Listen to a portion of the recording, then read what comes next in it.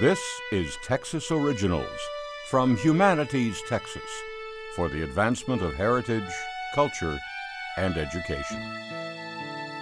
Henry Allen Bullock devoted his life to advancing African American education in Texas and made history in the process. Bullock was born in North Carolina in 1906. He earned a doctorate in sociology at the University of Michigan. In 1930, he moved to Texas for an academic career spent largely at Prairie View A&M and Texas Southern University. In 1967, Bullock published A History of African American Education in the South. The book earned him the Bancroft Prize, one of the highest honors in the field of American history. Bullock argued that, ironically, segregated schools sowed the seeds of their own demise.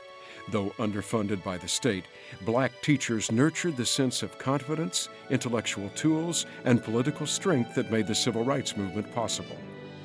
Bullock's activism was not limited to his teaching and research. He testified for the inclusion of African American history in Texas history textbooks and served on the Texas Advisory Committee to the U.S. Civil Rights Commission.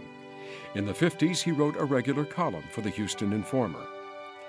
In 1969, Bullock became the first African American appointed to the Faculty of Arts and Sciences at the University of Texas at Austin, where he established the school's first ethnic studies program. Bullock retired from UT in 1971 and returned home to Houston. He died in 1973. For more information about this Texas Original, visit texasoriginals.org. Texas Originals is produced by Houston Public Media, News 88.7, and Humanities Texas, with funding from the National Endowment for the Humanities.